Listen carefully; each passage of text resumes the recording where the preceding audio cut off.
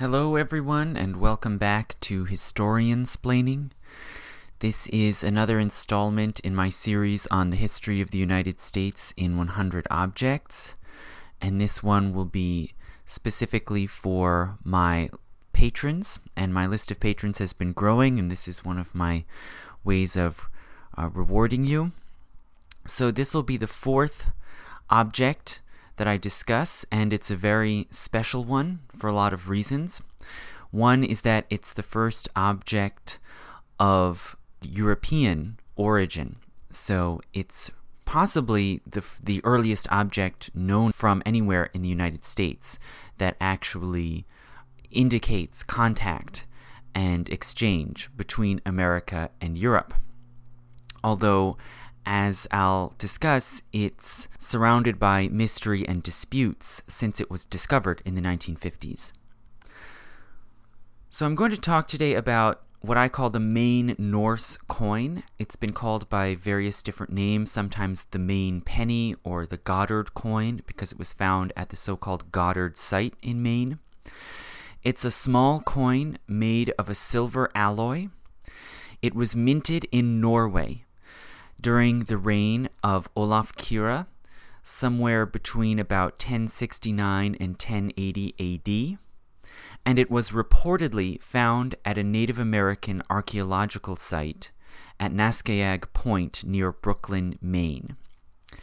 The coin is severely corroded, and a large part of it has crumbled, but nonetheless one can still see on one side of the coin what looks like a bird-like figure, but which was actually part of a depiction of the Norwegian king, Olaf. And on the other side, one sees a simple cross set within a circle, which is fairly typical of medieval Norse coins. And the coin is today held in the collection of the Maine State Museum. So what is the story of this coin, and why has it been a subject of dispute and debate, much more so than any of the previous objects that I've talked about so far in this series?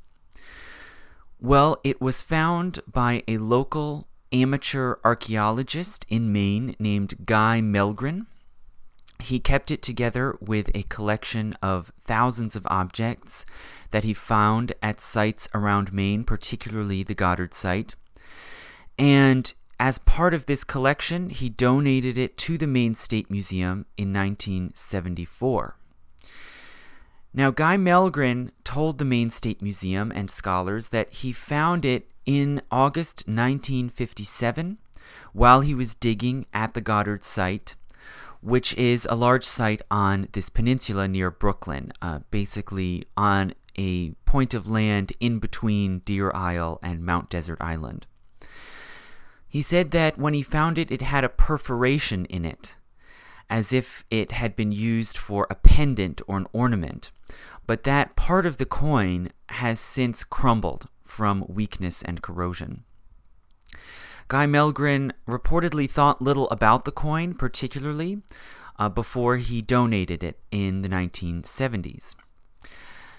Scholars initially misidentified the coin as being an English coin dating to the reign of King Stephen.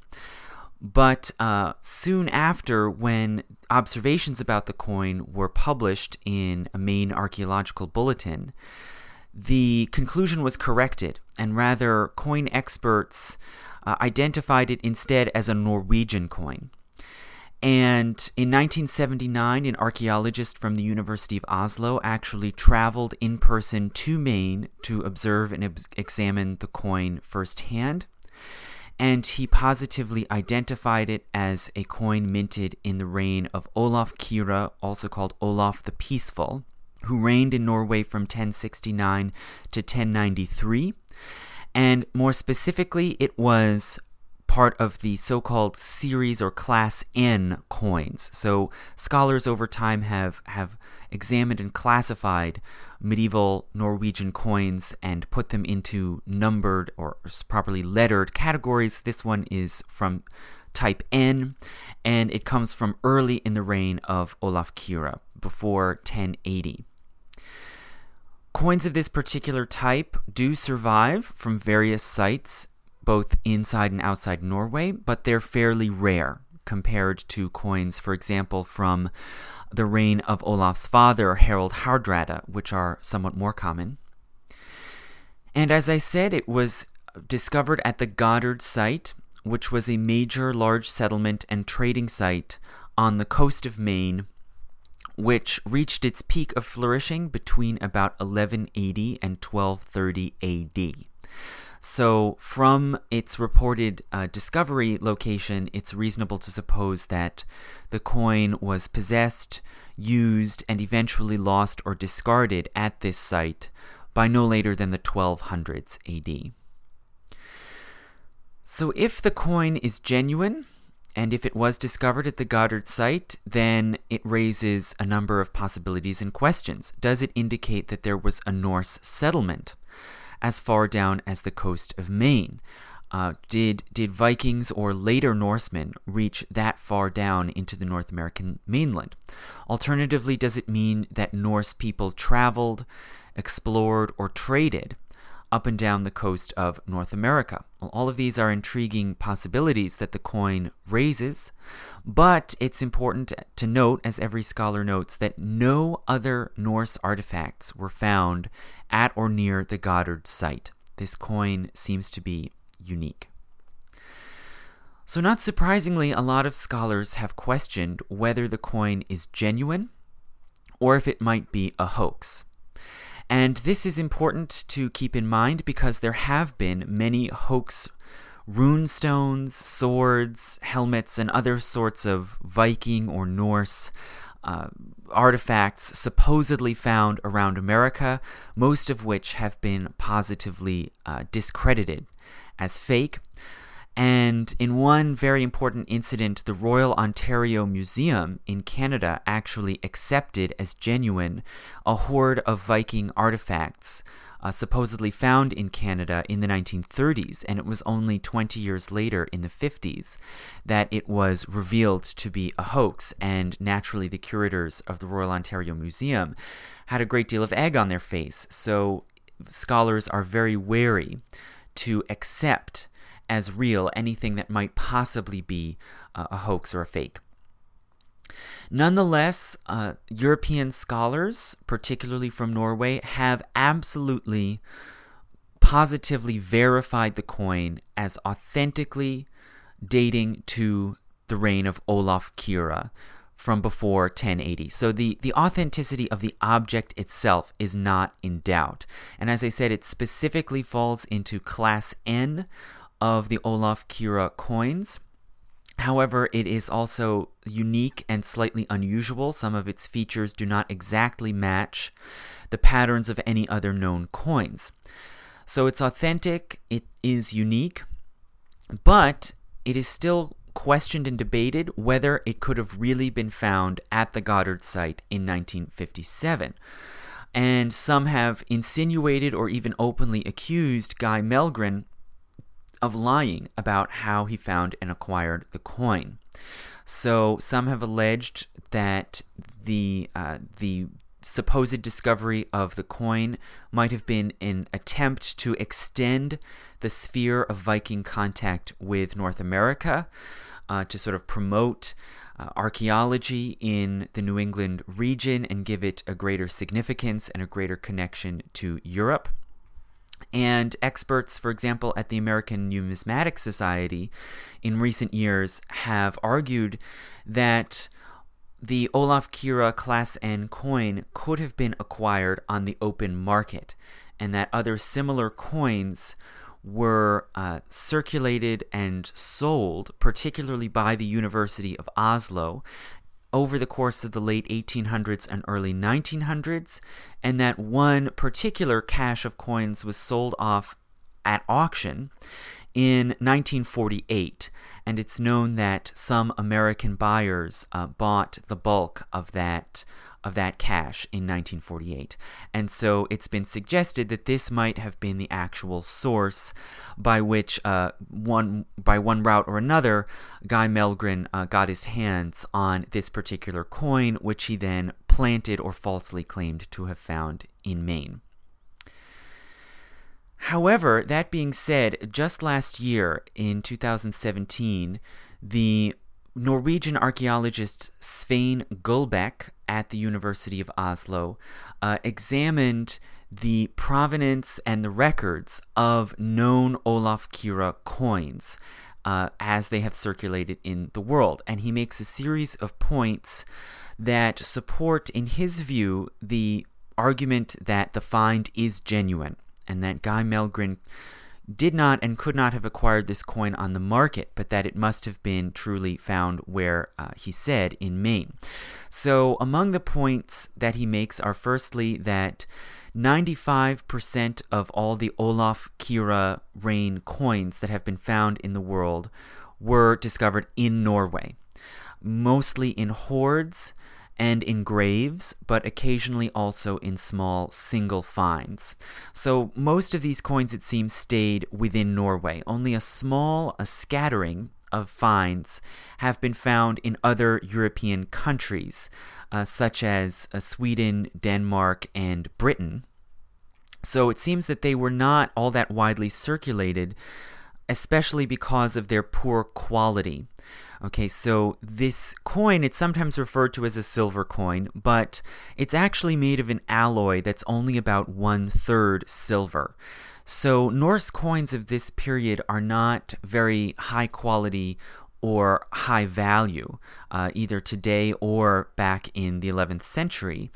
And so they were not collected and circulated that frequently. And in fact, archaeological sites around Europe often have more coins from places like Byzantium than from Norway.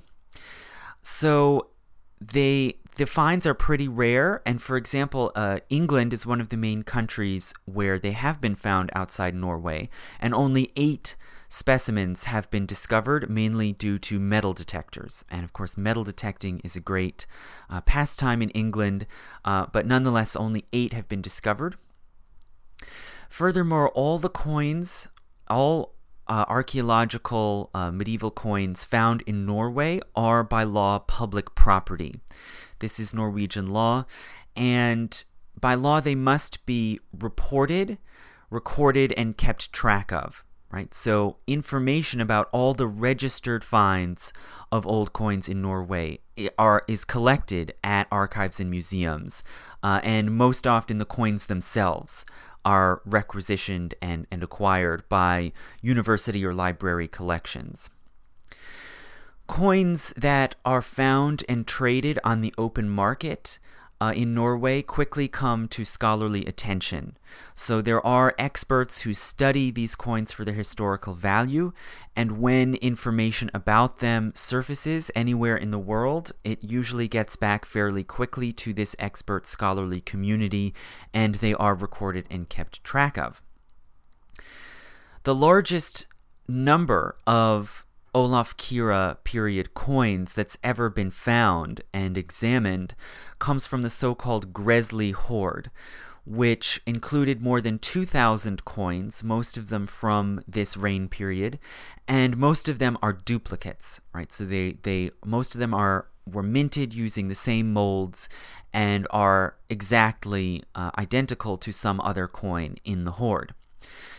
So this has been the source of most of the Olaf Kyrre coins that are found in the world outside the University of Oslo. And sales to U.S. buyers that have made their way to America are extremely rare. But as I mentioned before, one particular set was sold off by a postal auction in 1948. And doubters of the main coin have sometimes claimed that this is a possible source of the coin. However, as our friend Svein Gullbæk points out, these coins that were sold in 1948 were not from Class N. None of them were Class N, and hence they could not be the source of the main coin. Moreover, these coins that were sold by auction in 1948 are not duplicates, and neither are any of the collections of coins that have been sold off over the years from the University of Oslo. So the university, when they sell off archaeological coins, they only sell duplicates, right? So they always make sure to keep at least one specimen of any given known type or style in their collection, and they only sell duplicates. Now, this 1948 group was just another sell-off of duplicates, as the university has done repeatedly over the decades. And hence, none of these sell-offs could have possibly included the main coin. Why is this? Because the main coin is unique. Its features do not exactly match any other recorded coin. It seems to be the only known specimen of its exact type. Although it falls into the broad class N category, it is still unique in its details, and hence the university never would have sold it off, because they only sell off duplicates. So it seems that if the main coin was acquired somehow on the market, legally or illegally, it had to have gone by some channel that managed to keep itself completely secret and unknown and unrecorded by scholars, which is extremely unusual and difficult, and hence it would have been hard to find and very expensive to acquire. And these various recorded sell-offs cannot be the source of the main coin. Furthermore, as Gulbek points out, the coin is very worn and corroded, and this is more common to single finds. Okay, so coins that have been extensively handled, that have traveled and changed hands, that maybe have been worn on the body, like this coin, tend to be more corroded, whereas coins that are easier to acquire come from large hoards, and those tend to be much better preserved because they're protected and insulated by the other coins around them of the same composition. So if you're going to get a coin that's clearly identifiable, that is actually easier and cheaper because they come in these hoards. Whereas a coin like the main coin is more unusual, it shows more extensive wear and use, and it is more characteristic of the single find, which is what Guy Melgren claimed this coin to be. So by all of these arguments, Gulbek actually concludes that it can't be proven, but that all available evidence points to the main coin being a genuine American archaeological find.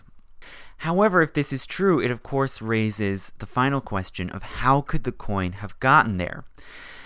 How did it end up at this site in Maine, and what are the implications for the history of North America and of contact between North America and Europe? Well, as I said, this is the only pre-Columbian Norse artifact ever found in the United States. There are other supposed finds, most of which have been debunked or are dubious. This is the only confirmed, authentic, pre-Columbian European object found in the U.S. Now, it shouldn't be that surprising, as Gulbek points out, when you consider that coins often traveled very far in the medieval world. And even Viking hoards in places like Sweden or Iceland are often found to contain coins from as far away as Baghdad and Constantinople. They were simply small, durable objects that could have value for various reasons, and they often changed hands many times and ended up in far-flung places where it's almost impossible to trace back the exact routes that they could have followed. So hence, it may be impossible to know the precise route by which this Norwegian coin ended up in Maine, but this is just one of many mysteries of archaeology, especially involving coins. Now, if we suppose that the find is genuine, then we can make a basic guess, a sort of conjectural reconstruction of the life of this coin and how it ended up moving from its place of origin ultimately to America. So the coin was minted in Norway between 1069 and 1080. Now, properly speaking, this is after the Viking Age was really already over. So the term Viking can be used somewhat loosely, but It originally means war parties of Norse raiders traveling out and attacking surrounding lands. So if you were simply a peaceful person sitting at home in Scandinavia, then you were not a Viking. And it seems that Olaf Kyrre and his royal administration in Norway fell into this latter category. And in fact, the title Olaf Kyrre actually means Olaf the Peaceful. So this was not, strictly speaking, a Viking coin. And in fact, most of Scandinavia by this time had been pacified and had settled into a comparatively more peaceful and stable lifestyle, especially after their conversion to Christianity. So Olaf Kyrre and his predecessors in Norway were Christians, and they had largely converted to Christianity in order to have better trade and diplomatic relations with Europe. It was taboo for Christians to trade with pagans, and so hence for the Norsemen, converting to Christianity was a way of integrating themselves into the more peaceable and commercial and prosperous world of high medieval Europe. And Olaf Kyrre very much fell into this pattern. However, his father, Harald Hardrada, was a bit different. So his predecessor was his father, Harald Hardrada, who was more warlike and more aggressive. And he had actually made a claim for the English throne in 1066, at the same time that the Normans did, after the death of Edward the Confessor. And they actually invaded England in 1066, a few months before the Normans did, and they were defeated at the Battle of Stamford Bridge in northern England. So, people speak very much about the glorious, conquest of England by the Normans, but it was actually possible in large part because the English forces were already drained and exhausted by having to battle the Norwegians at Stamford Bridge. So the Norwegians lost the Battle of Stamford Bridge, and Harald Hardrada was killed in the battle. Olaf was present in this invasion of England, but he stayed out of the battle and actually remained on ship while the battle went on, and his father was killed. His elder brother succeeded to the throne, and Olaf shared power as a prince for 3 more years until his brother died in 1069, and Olaf assumed the throne as sole king and ruler of Norway. Olaf was reportedly a very successful king who instituted all kinds of reforms and improvements that strengthened the kingdom. He founded the city of Bergen, reorganized the military, and created a complex network of marriage alliances to secure peace and close relations with other countries, including Denmark and England under its new ruler, William the Conqueror. He recognized and accepted the independence of the church in Norway, and he began recording laws, provincial laws, in writing. He was described physically as a tall, blond man, perhaps not surprising for a Norwegian, very taciturn and stoic, but he made good company after he'd had some drink. So he coined a series of coins to help facilitate commerce both within Norway and with neighboring countries. These coins show his very crude likeness, usually on one side, and a simple Greek cross on the other side. And they were circulated most likely to Iceland, although no Olaf Kyrre coins specifically have been found in Iceland. And others clearly did travel and have been found in Finland, Sweden, the Low Countries, England, and at least one as far as Lebanon.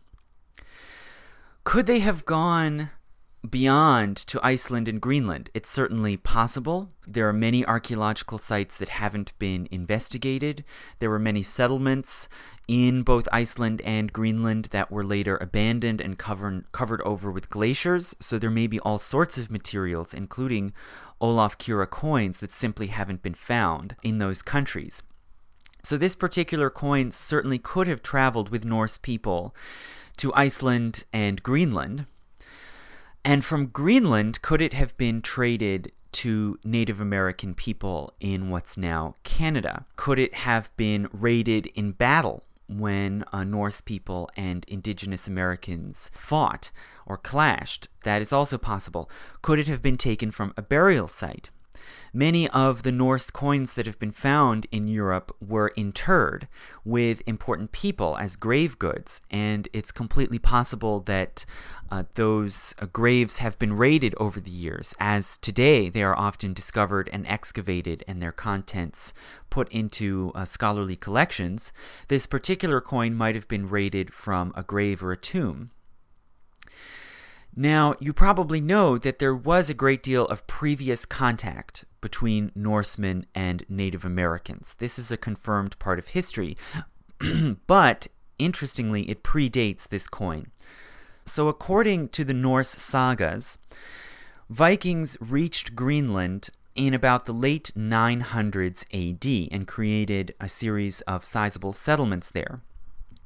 Then a series of voyages led by Leif Erikson left from Greenland and traveled further southward and westward down the coast of North America, and they founded a series of settlements in these lands beyond Greenland, the largest of which they called Vinland, and which they described as a warm and pleasant environment where wild vines grew.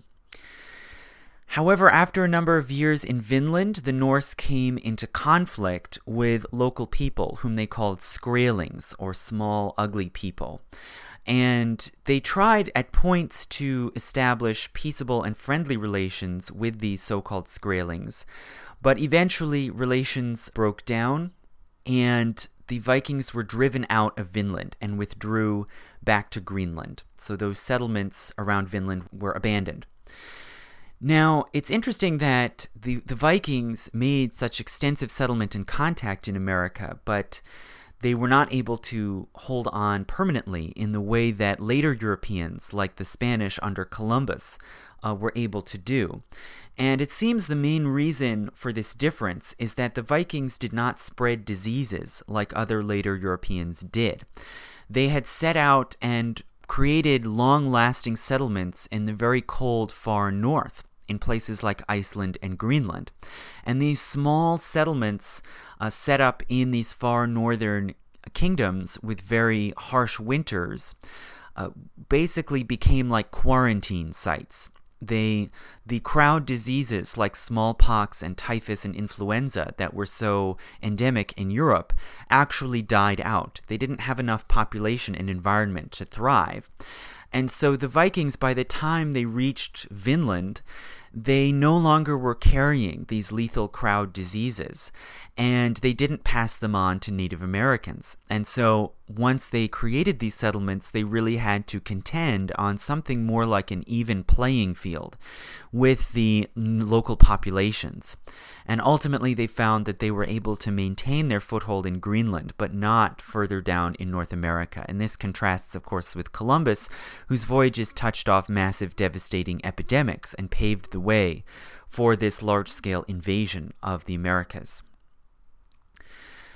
Now, the Vinland sagas were known and circulated for hundreds of years, but for centuries they were regarded as dubious, and they were only confirmed by archaeological discoveries in the 20th century. So this is one of the many examples that I like to point out, where oral histories that were passed down among populations over the years actually turned out to be credible and corroborated by other sources of evidence. So firstly, the Viking settlement at Lons o Meadow at the northern tip of Newfoundland was discovered in the 1900s. And this particular site has been excavated, and the Viking buildings there were reconstructed and can be seen today. Newfoundland, of course, is not technically the mainland of North America. It's a large island that is part of Canada, but it's much closer, of course, to the mainland than Greenland.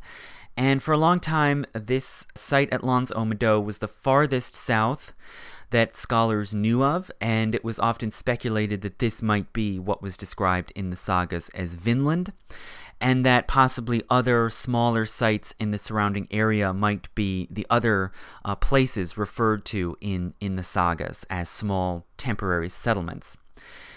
However, in recent years, just within the past 5 years, archaeologists have discovered another site at Point Rosé at the southern end of Newfoundland, which is now being excavated and is probably another significant Norse site. And it was first found actually by satellite, by looking at the indentations in the ground from satellite images. And today, Point Rosé, almost, semi-officially can be called the new farthest south and farthest west known Norse settlement in America. And it raises the possibility that all kinds of other sites might eventually be found using indications or clues from satellite images. At the same time, others have also argued for the possibility that another Viking settlement that in the sagas is called Hop might have been located in New Brunswick.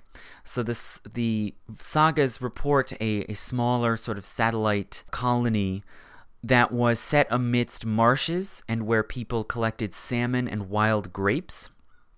And as current scholars have noted, northern New Brunswick is the farthest northern extent of wild grapes in North America, and there are places on the northern coast of New Brunswick that are marshy and where the waters are rich in salmon. So this might be what was referred to as Hop, but nothing has been excavated, as so far as I know. Nothing further beyond Newfoundland has been confirmed as a Norse archaeological site, despite a lot of dubious and wild speculation about stone structures in New England, such as the Newport Stone Tower, Dighton Rock in Massachusetts, various small stone chambers around New England. But all of this is of, doubtful and disputed origin. So it's open to question whether any of that has anything to do with the Vikings. Now, as I said, Vinland and its surrounding satellite colonies were eventually abandoned for military and political reasons, and the Norse withdrew back to Greenland, and the settlements at Greenland were able to survive for several hundred more years, up into the 14 and 1500s, until they eventually were abandoned as well because of the climate getting colder and the expanding glaciers. So you remember the little ice age that struck Europe between the 1500s and the 1700s. It likewise affected most of the globe, and environments like Greenland that had been livable during the late medieval warm period became impossible, at least for people living a European sort of lifestyle, as this little ice age advanced. So the Greenland settlement also was eventually abandoned, but it did last for several centuries. So if we consider that these Norse people did remain in Greenland, we then have the question, how could this coin have gotten to Maine? Is that plausible, and how did it happen? Well, the whole eastern seaboard of North America, running from the Chesapeake Basin all the way up through New England, the Maritime provinces, Newfoundland, was inhabited by various Algonquian peoples of various sizes and varying political and economic power. And there was very extensive migration and trade all over this whole eastern side of North America. And you might remember from my lecture about the statuette of a farming goddess, this period, the 1100s, 1200s, was the same time that the Mississippian civilization was flourishing in the interior of North America. And that civilization had very extensive trade and diplomatic reach, spreading all the way from the Atlantic coast to the Pacific. They had goods, various kinds of stone, obsidian, silver, that clearly came from thousands of miles in all different directions. And so this eastern seaboard of North America would have been part of that very extensive, active network of trade and communication. So objects of high value, we know, did not stay in one place. And specifically, this Goddard site on Naskiag Point in Maine was clearly a significant trade hub. It was possibly seasonally inhabited, but even still, while it was inhabited, it was probably the largest town in the region that's now Maine. The middens there were excavated in the 1950s and 60s, and among the objects found there, aside from the Norse coin, was also a burin, or a chip-sharpened stone used for peeling or cutting materials, which was not from that area but clearly came from the Arctic and is characteristic of Inuit people at that time. And so it somehow was carried and traded all the way from the Arctic lands to that site in Maine. And this is just another clue that this was a major hub of moving goods and people, probably both over land and by sea, since it's on the coast. So it's completely possible that the coin was somehow traded or brought southward from a point of contact between the Norse people in Greenland and the Americans. As I said, it was perforated so that it could be worn as a pendant, or possibly also to secure it and transport it as a valuable object. The value of this coin surely was not as an exchange currency, since there are no other known instances of European coins from this period in America, but probably it was valued for its beauty and its exoticism, the fact that it would have been unusual and exotic for people in America.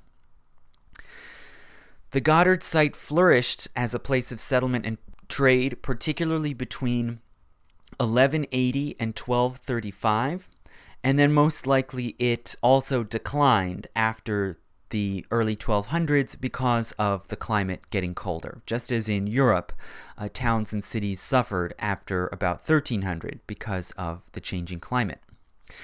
So probably at some point in the 12 or 1300s, when this site was gradually abandoned, this object was somehow lost or thrown away and ended up in a sort of pile of discarded refuse on the site.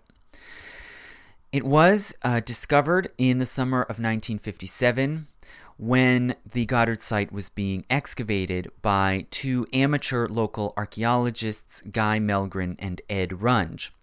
And at that time, in the 1950s, there were not nearly as strict laws and practices about archaeological excavation. There was more leeway for amateur or avocational archaeologists to go out and search for sites and collect objects on their own, and there were not strict standards about documenting precisely where you found any given object. So we don't have any records saying precisely where and when Guy Melgren found the coin. But rather, over the course of several years, they excavated and discovered about 30,000 objects, all of which they later gave to the Maine State Museum over the course of the 1970s. And Guy Melgren made no discernible effort to sell the item or to get money from it, nor to promote it or publicize it as a significant find. Rather, he simply noted it as something unusual, and later in 1959, it was reported in a local bulletin that it had been found. So if we are to accuse Guy Melgren of falsifying this find, we have to ask why he didn't behave in the way that hoaxsters normally do behave, which is by trumpeting their find, exaggerating or promoting its significance, and trying to get fame or money out of it. So far as we can see, Guy Melgren simply didn't do this. And this, I think, undermines the idea that the coin is merely a hoax. And I know of many similar instances that I have pointed to at other times of strange or unusual objects that have been found in various places and that are in one way or another accused of being a hoax. Such as, for example, the Voynich manuscript, which is sometimes called the world's most mysterious book. It's a book written in an unknown, undeciphered script that was found reportedly by a book collector named Wilfrid Voynich in a sort of reject pile of books at the Jesuit college at Frascati in Italy that they were trying to sell off. And he has been accused of forging this unusual book because it's so strange and because it hasn't been identified for more than 100 years. But this Voynich manuscript, as with the Maine coin, the allegation that it's a hoax really only raises more questions than it answers. For example, how was it created or acquired? Why was it planted in the particular place where it was planted? And why did the person who brought it to scholarly attention make little or no effort to benefit from it? So Wilfrid Voynich ultimately also donated the Voynich manuscript, in his case to the Beinecke Rare Books Library at Yale. He made no money from it, and there's no evidence that he really tried to benefit from it in one way or another, in the same way that Guy Melgren simply presented this coin to others and did not make particular speculations about it and made no money from it. So I think there's a common pattern of people sort of blaming the messenger when something very strange and inexplicable is discovered, to simply avoid the difficult questions that the object raises by simply alleging that the discoverer is a hoaxer. But all in all, the circumstantial evidence, I think, points to the main coin being a genuine find. And that lastly leaves open the question of the implications of the coin. How much transoceanic contact might there have been between Northern Europe and North America before Columbus? Even if we put aside the sort of wild speculations about rune stones in Minnesota and mysterious towers in Rhode Island and so forth, we may have to grapple with the question that there might have been a significant amount of trade and even mutual awareness between the Norse people and the indigenous Americans, whom they called Skraelings, and that this coin might simply be one small piece of evidence that happens to have been discovered a number of decades ago, while others have not. And we have to question whether there might be many other coins or other objects like it yet to be found at all kinds of other sites in North America and the outlying islands of North America. You know, if we take seriously this discovery of a new site at Point Rosé that certainly seems almost surely to be another Norse site, and that was just found a few years ago by means of satellite imagery, well, then we have to ask, are there all kinds of other sites like it? And was there even longer lasting and more extensive and impactful trade and contact between these peoples beyond what's suggested in the surviving Viking sagas? So I would venture to guess that there may be many more items out there still buried somewhere under land, in marshes, under the ocean even, like the main coin, that simply haven't been found yet. And perhaps if and when we have excavated more of these important sites, we will find it foolish and short-sighted that so many scholars for such a long time rejected the main Norse coin as a genuine find and as a revealing clue to the extensive trade and travel and really cosmopolitan experiences of Native Americans before Columbus. So thank you, and I will hope to continue this series further next month. I will be teaching this fall semester, so I might not be able to produce as much, but hopefully you'll be hearing more from me soon.